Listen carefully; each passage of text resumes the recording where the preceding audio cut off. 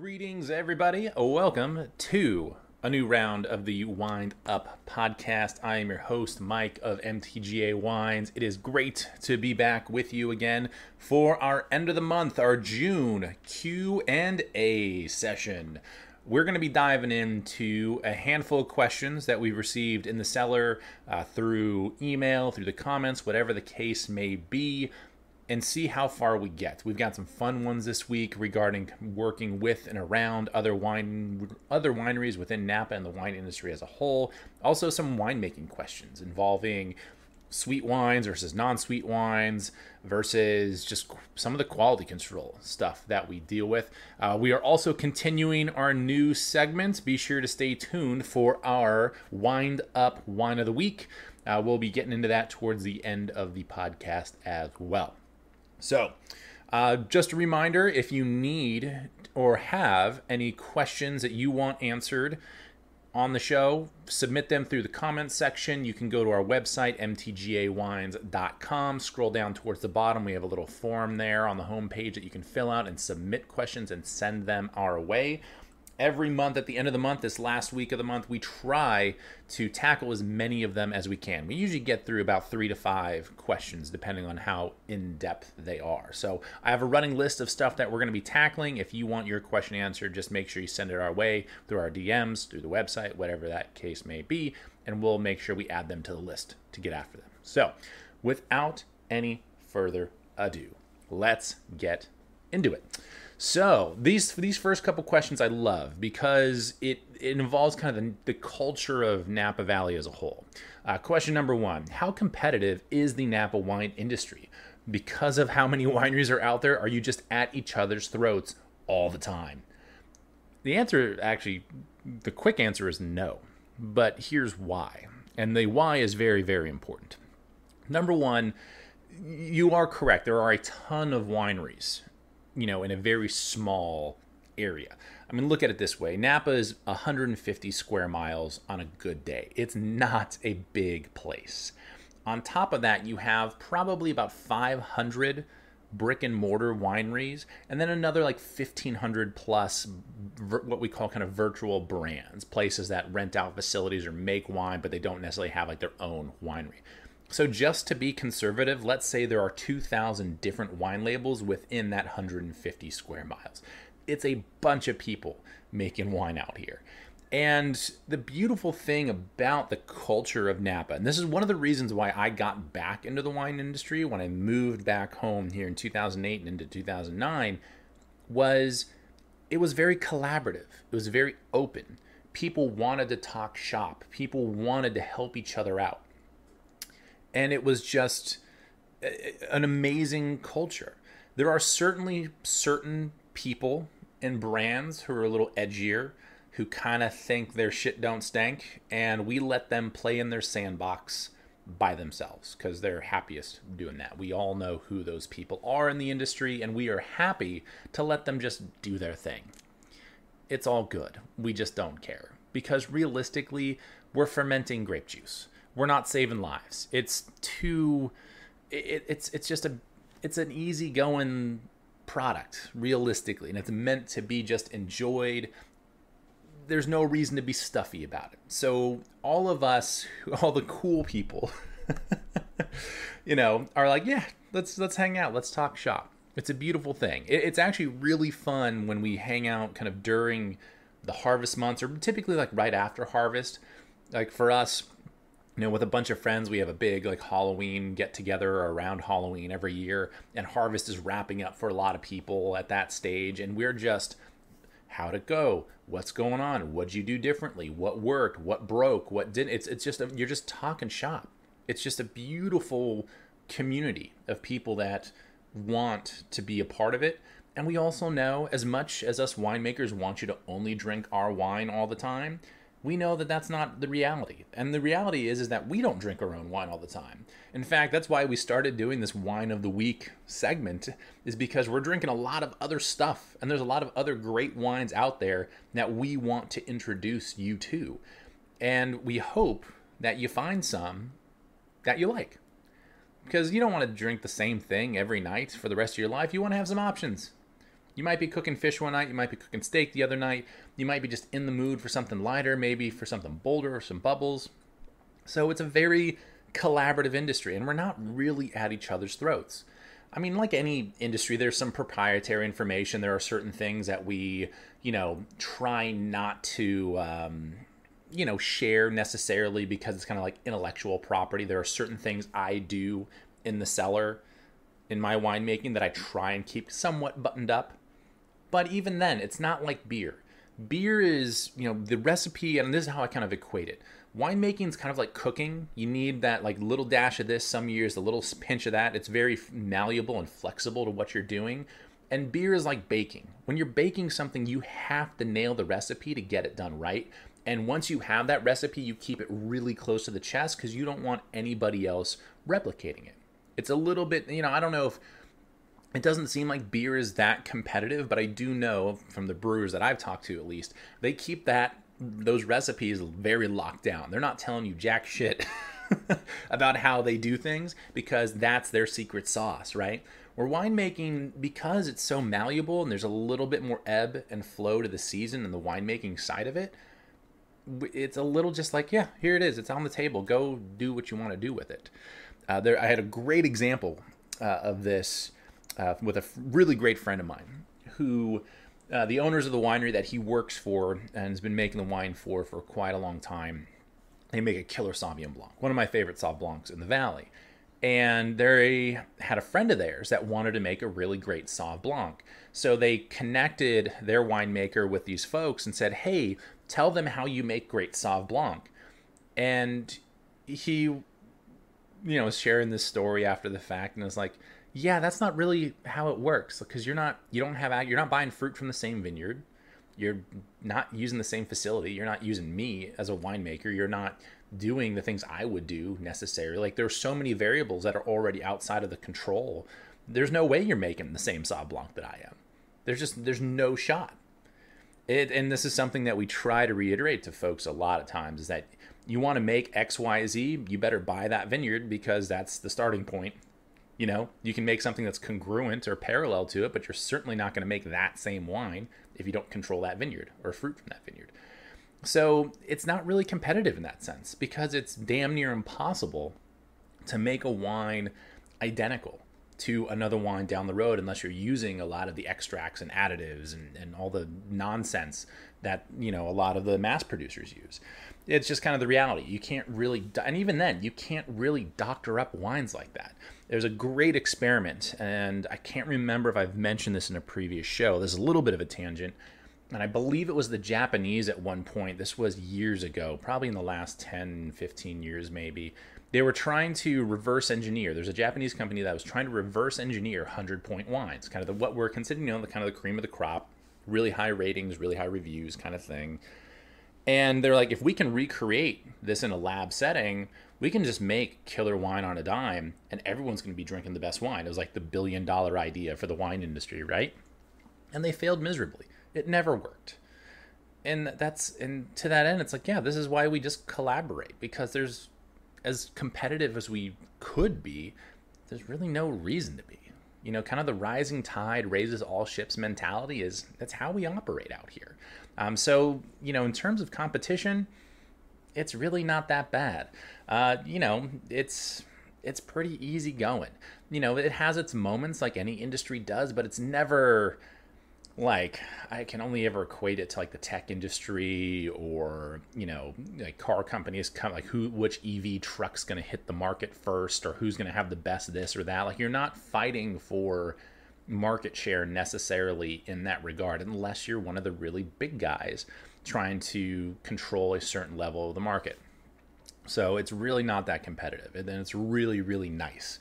It makes it a little bit more just a nice, easygoing Northern California vibe. Some of you know what I'm talking about. All right. Next question.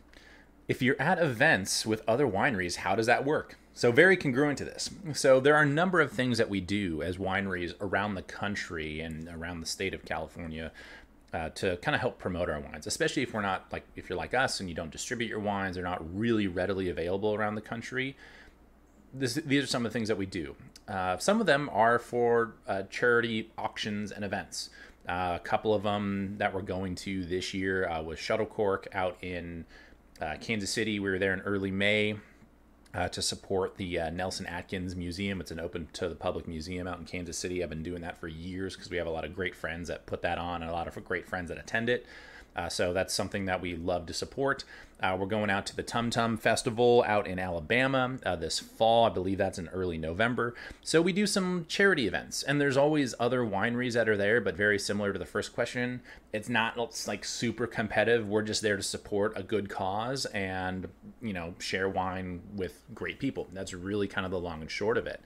There are this is something that we've been doing with a few other wineries over the last probably 6 years now or so, almost 6 years. And yeah, it was 2018 when we started this, so 5 years. And it is a travel group with a few other wineries. And the brands have kind of come and gone. There have been 3 of us that have really been a part of it the whole time.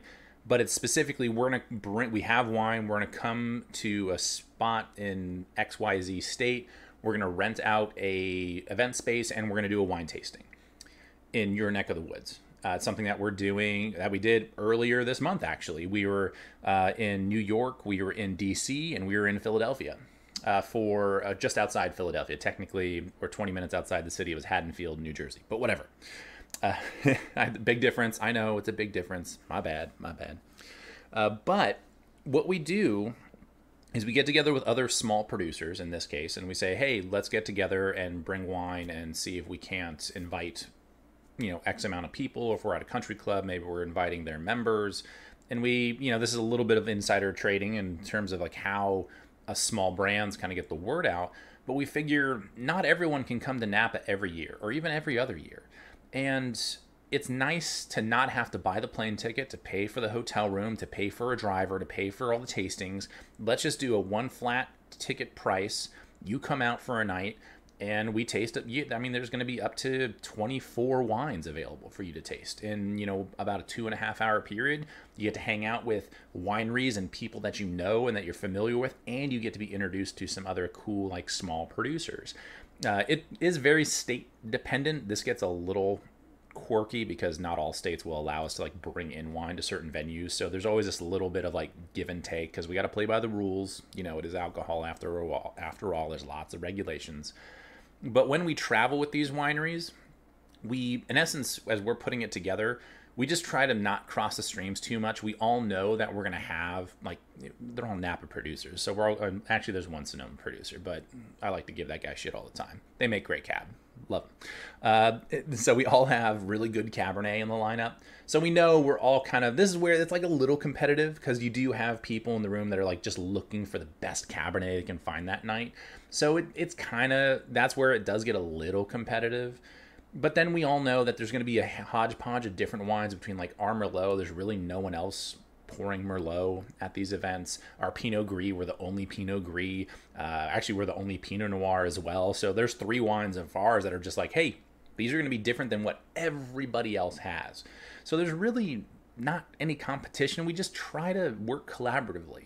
But number one, and this is probably the most important, is these wineries that we travel with. 1, we all like the wines. 2, they're with people we actually know and trust. We don't just cold call people and say, hey, does your XYZ whatever winery want to be a part of this? No, we have to know you personally and have worked with you in some way, shape, or form previously. Or it has to be like a half a degree of separation. We don't travel with people we don't like. There have been a couple of times that's happened and it's ended up just so poorly. And it wasn't on the winery side. It was actually a different vendor that we were working with. And we're just like, oh my God, this is such a nightmare. It just wasn't fun.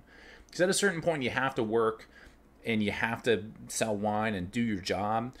But at the same time, and this is the thing about these events, they start in the evening and we don't get done and like wrapped up until probably like 8:30, 9 o'clock. Then we're going out to, it's people that you'd want to go out and like have dinner with afterwards and decompress after the event because you're wired, you're up, you're going. And you just want to, you're going to be awake. So you might as well go figure out something to do. So we all go to some, eatery or bar or whatever. And we just sit there and talk shit and decompress and have a good time. And it's meant to be fun. It's work. It is work, but it's wine, man. Like, why would you not have fun slinging wine for a night? Like, why would you work with someone that you just don't like being around? So that's kind of a big thing for us if we're traveling with other wineries. So there's, a couple different facets on how we do things. One is more kind of the charitable, like auction event kind of route. And it's just kind of the grand tasting. There's a bunch of colleagues that we see there and we say, hey, what's going on? And then there's the more focused like sales trips where whether it's with a distributor or whether it's with just on our own that we organize with and around other wineries. And again, it's very much like question number one. We try to be collaborative, not step on each other's toes. And we try to, have fun with it, when it's all said and done. Do work, sell wine, but enjoy yourself, right? All right, now we're getting into the winemaking side of things. This one might be a long one, so let's see how far we get into this. How do you make a sweet wine versus a non-sweet wine? More sugar also means more alcohol, right? Correct. On question number 2. So here's the thing: when it comes to making sweet wines, and they're going to be, I have a couple like facts and figures in my head. I should like plan these a little bit more. I do these just live, and I want it to be very loosey goosey. I don't want to have like a script that I'm reading from outside of like the questions that I have in front of me. So please fact check me on a couple of these things that I'll say in regards to this, because I'm sure there's going to be something that I'm like a little off on. Okay, so sweet wines, the definition of, let's get into this. So the definition of like sugar free, you see that in all kinds of, whether it's sodas or candy or chips or whatever, like sugar free products. Technically what sugar free means, and this is where you'll have to fact check me, is sugar free as it's defined by the FDA, because that's what regulates it, the alphabet agency right there. I believe it's 0.5 of a gram of sugar per serving, right?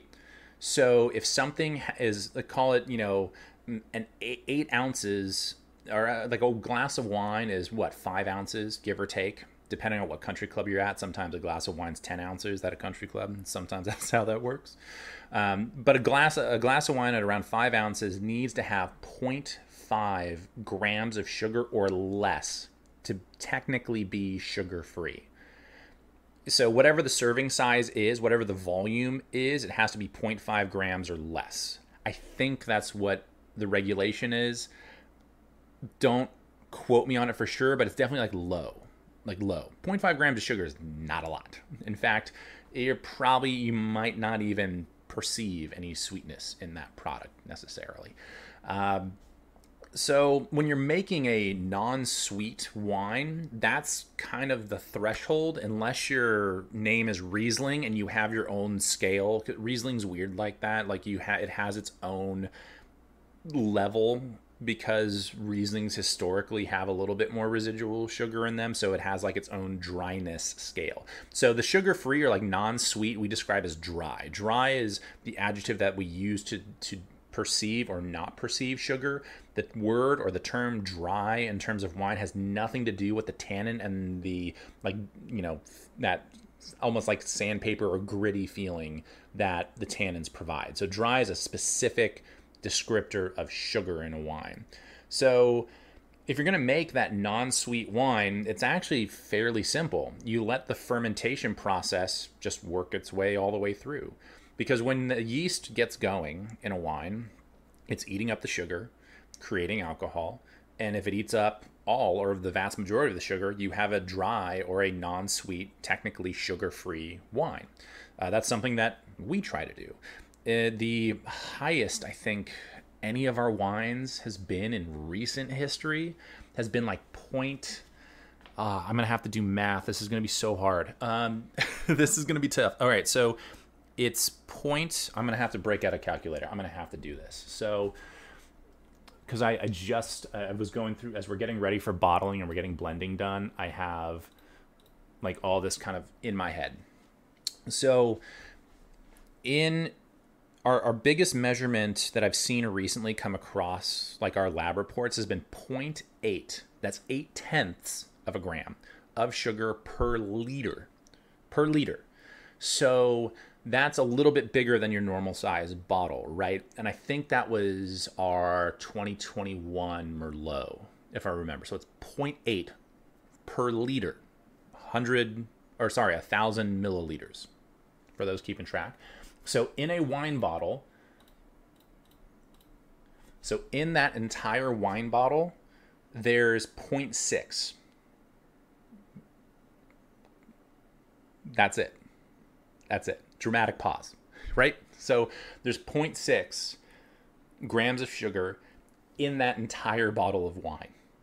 To put that in perspective, your low calorie wines that are out there on the shelf are typically 1 to 2 grams of sugar per glass. So there's going to be at least 5, if not up to 10 or more grams per liter in that one bottle. So it's a huge difference between like what we do versus what other folks do. And this is a huge sticking point for my winemaking in particular, is I want our wines to be, to use that dry adjective, bone dry. Like there's no perceivable sugar, and they're definitely sugar free by the guidelines of the FDA. That's probably a little geekier than we needed to get, but like making that like non-sweet, technically sugar-free wine is super important to me.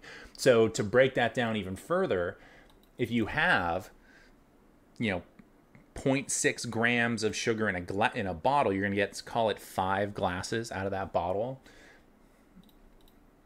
Oop. So we got 0.6 divided by 5. Oh, that's the wrong thing. Shoot, hold on. Math's hard.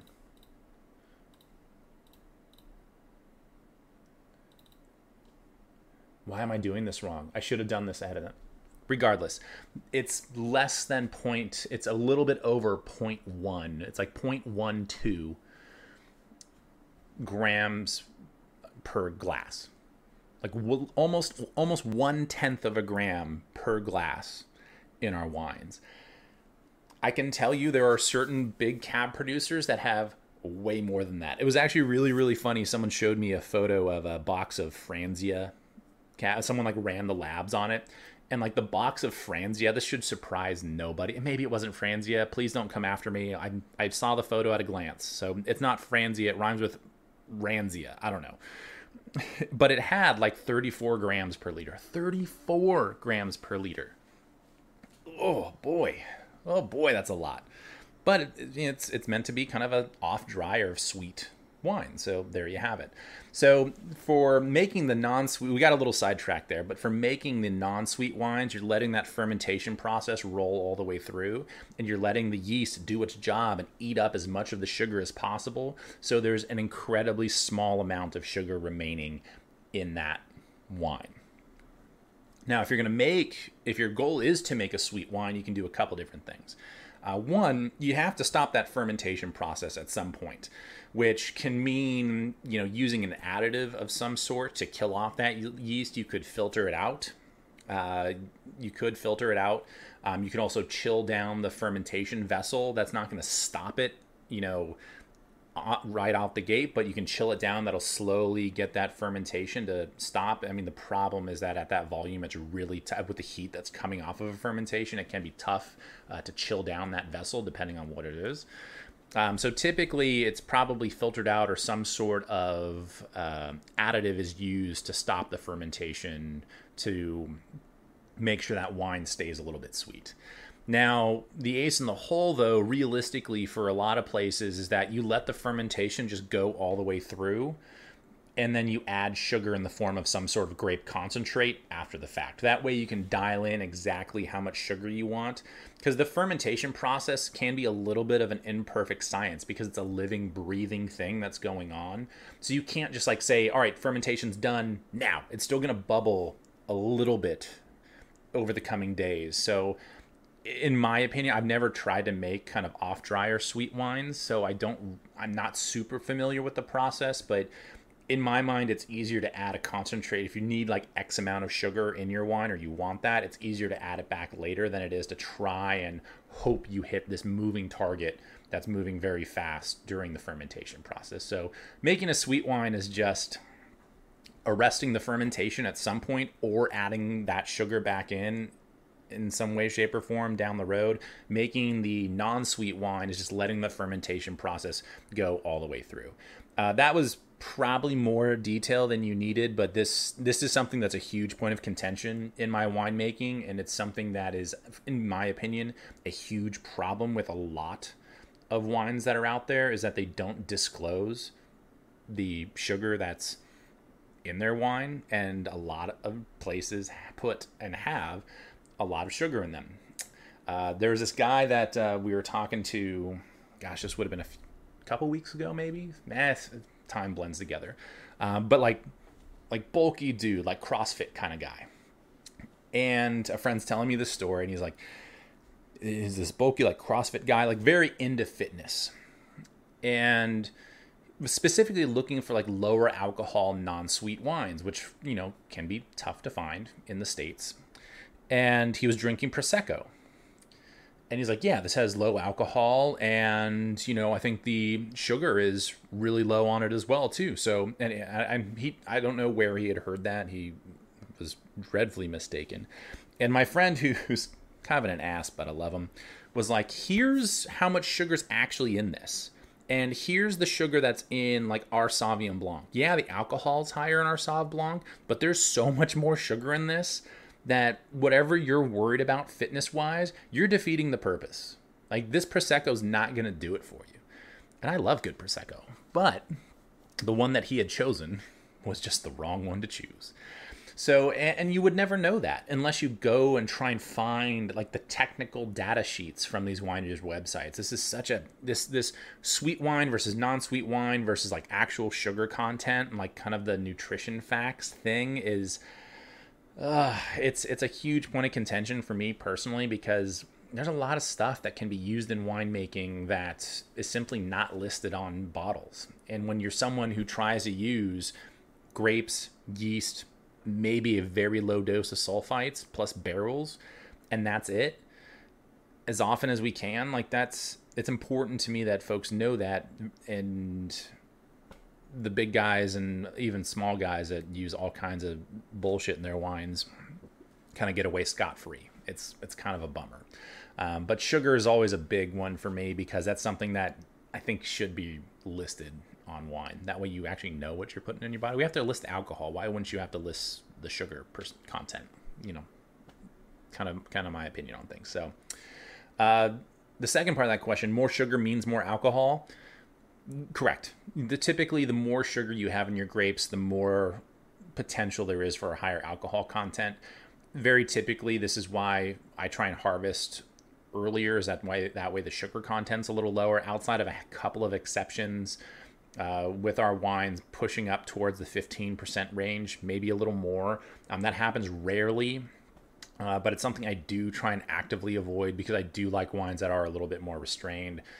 That's more of just a stylistic consideration of where your fruit is and what it's doing in that given harvest season.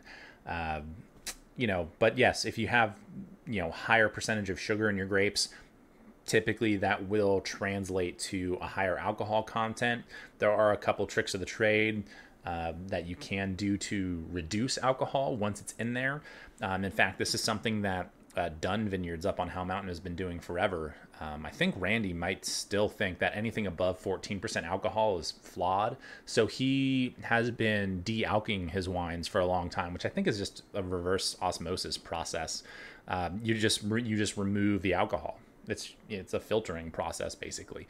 So he'll back down the alcohol content after the fact if it's a little bit higher, to make sure that it's below 14%. He was doing that for years. I don't know if that's still the case, but I mean, at least through, I think, the 90s and early 2000s, that was for sure a thing. And those wines are still great, even after the fact. I mean, it's just a filtering process. It's not that big of a deal, but just an interesting way to go about it. So you can remove alcohol after the fact if you need your wine to be lower alcohol. But as with all filtering processes, you're not just going to lose the alcohol. There's going to be other stuff that goes along with it, typically. All right. Question number 4. How often do you make a batch of wine and it ends up not being any good? Oh boy. So This is going to sound kind of douchey, so I apologize. But if you're good at what you do as a winemaker, that doesn't happen.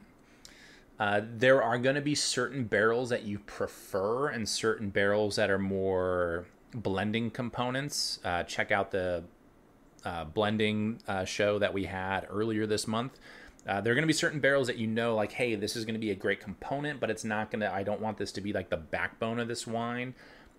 It's very, very rare that for us and for, I think, many people that you just like dump out a batch of wine because it's no good. It's just not something that happens because you only have this one chance per year to make wine. If you screw it up, you're just bad at your job. Like there can be certain things that are out of your control, but if you're on top of it, that doesn't happen. It's tough to mess up that badly. I can tell you there's 1 year, and this was 2011, my second year of making wine. There was one barrel from that vintage that I simply did not like. It was some of our heavier pressed stuff, where we squeezed the grapes really, really hard to get the juice out and the wine out before it went into barrel. It was one barrel, about 60 gallons. We had, if I remember right, it would have been 6 barrels total. So one of those barrels was just really rough, really green, really bitter. It just wasn't something that was going to contribute to a high quality wine. It was still fine. Like, it was a well-made wine, but it just made the rest of the blend way too edgy. And so we sold that 60 gallons off to somebody. I don't even remember who we sold it to, but we sold it on the bulk market and said, hey, go do whatever you want to do with it. We're not going to use it because it just doesn't fit into our program. So even then it was fine, but it didn't work for what MTGA needed to be. So we just sold it off. So you see that happen more often than not, is that you have winemakers kind of make their blending cuts, or they decide what barrels are kind of the ones they want to use for their program. And if there's anything outside of that, it gets sold off to, whoever producer or private label or whatever the case may be. I have another good buddy that works for, it's not really a brokerage necessarily, or a distributor, kind of somewhere in between. But he's always on the hunt for decent Napa Valley Cabernet that wineries are just selling because they're not going to use it, because they can repurpose it, blend it, and bottle it, and then sell it. I mean, this is what Dave Finney was doing with The Prisoner. Like, that's how that kind of stuff comes to be in some situations, where you're just taking this amalgamation of other stuff that other wineries aren't going to use, and you repurpose it to still make a good wine out of it. So, that's super, super common within the industry, that, it's not necessarily that the wine's not any good, but it doesn't fit into your program. That probably sounds super diplomatic, but that's really the case. There has been one barrel that I've tasted recently. Auction Napa Valley happened at the beginning of June, which is the big kind of charity fundraiser that the Napa Valley Vintners put on. And there's this big barrel auction typically on Friday before the live auction. You go through, you can taste through barrels and bid on cases of wine from these barrel samples. It's arguably, I think, one of my favorite events in Napa year in, year out. It's a lot of fun. You get to taste a lot of wines, eat a lot of great food. There's stuff there that you would just never find. And there can be these really unique varieties or blends that are put together for it. It's a lot of fun. It's a lot of fun. And there's one barrel that I tasted there, and it was kind of like a few other people like, dude, you got to go try this. And one person and a couple of people, I now know they were kind of doing it as a gag, but one person was like, dude, that wine's so fucked up. Like, I don't know what they did with it, but there's a problem there. And so I go and I taste it, and I ran into another good buddy who was just extolling the virtues of this barrel and how tasty it was. I took one smell of it and I was like, this has a problem. Like, this is flawed in some way, shape, or form. I don't know exactly what's going on here, but I got a pretty decent guess. And I felt so bad. I was like, compared to some of the other wines I tasted, and it's subjective, and I'm going to talk a little shit, but that wine was actually bad. And, if you're bidding on this case of wine, you know what? If you love it, more power to you. But, oh boy. It was rough. So I don't know how that happens, especially from this particular producer that has been around a very long time. They are under new ownership, though, so who knows? Yeah, so I guess it does happen to some people. that you end up with a batch of wine that's like, it's not that great. But it's very few and far between, just because I think any winemaker kind of knows what's at stake. You have one season a year. This isn't like the beer industry where, this batch got screwed up, we'll start over next week and we'll have it in a few days. Like that's not how it works. We have 1 year, one season to kind of make it all go right. And there might be certain wines that we cut from the herd and don't use, but we don't dump them down the drain. We try and repurpose them. That's how our red blend was created. Actually, when we started making a red blend, that was kind of the starting point for it. Or we just sell it off to whoever wants to use it and call it good from there. So, all right. With that, we have our wine of the week. I'm so excited. This has been a fun segment. Over the last we've only been doing it for 3 weeks, but I don't care. It's been a blast because with the amount of wine we drink, it's nice to provide some recommendations. And this one is kind of like an OG favorite of mine. This is, to be completely honest, if you see their wines, I think they still distribute a decent amount of their wines, and many of you will know one of them, I think. But if I see these on a wine list somewhere and I just don't know what I'm in the mood for, this is like the ace up my sleeve. And the vineyard that we had is one of their single vineyard Cabernets. It's not necessarily ready available all the time. You might not see it out and about in restaurants or retail shops, but if you see any of the other wines out there, I say, give them a shot because they're awesome. That is Flora Springs. Some of you are probably very familiar with their trilogy, their red blend. For me, that's been one of my favorite wines, just year in, year out. It's a diesel engine, man. You start it up and it just goes. It's so good. But what we drank the other night, we had some friends over for a taco night, and we did their Holy Smoke vineyard. 2015 vintage. We had it sitting around for a little while. 2015 Holy Smoke Cabernet Sauvignon. It's one of their single vineyard Cabernets that can be a little tougher to track down. You probably have to go through their website or into their wine club these days to get it. But it was just lights out. And as any Flora Springs I've ever had, it's just been good. Just good stuff. And you know what? It was exactly what we wanted. It was this perfect, like the night was kind of cooling down. We got the fire pit going. We poured ourselves a little bit of 2015 Holy Smoke Cab, and it was just rocking. It was so yummy. They just continue to do a great job. It was such a bummer because they did sell the old winery. They're still making wine. They still retained the Flora Springs brand. The family did. But they did sell the old winery, which is kind of a bummer. It was a really cool spot. Been to a lot of release parties there. They were always so much fun. And their single vineyard cabs are just awesome. It's worth trying the Holy Smoke vineyard. Their Wild Boar vineyard is also equally just like, so good. That's the wine of the week. By far. It was big, it was silky, it was smooth. I know the current releases that are available are probably going to be a little bit more intense, have a little bit more oomph to them. But if you're looking for some single vineyard Cabernets that are just drink them now or hang on to them for 5 to 7 years, they'll treat you all right. That is the wine of the week. 2015 Flora Springs Holy Smoke Vineyard. I'll put a link to their current release in the comments or description of this video, rather, so that way you can track it down, check it out if you want. So, well, that about does it. We're about at time. So thank you all so much for tuning in. That has been the June Q&A session. Again, be sure to submit your questions. If you actually have any wines that you want us to try, this is something I didn't even think about until just now. If there are certain wines that you want us to try and kind of give an honest opinion, see if they qualify for a wine of the week mention, include those in the questions that you may have, and we'll try and hunt them down and try them out and see what they are all about. So thank you so much for tuning in. Continue to share the podcast with your friends, your wine-loving family, whatever the case may be. We'll be back next week. It is July almost. Oh, how is this year going so fast? It's going so fast. It's crazy. It's absolutely crazy. But you know what? Time flies when you're having fun. We'll see you next week.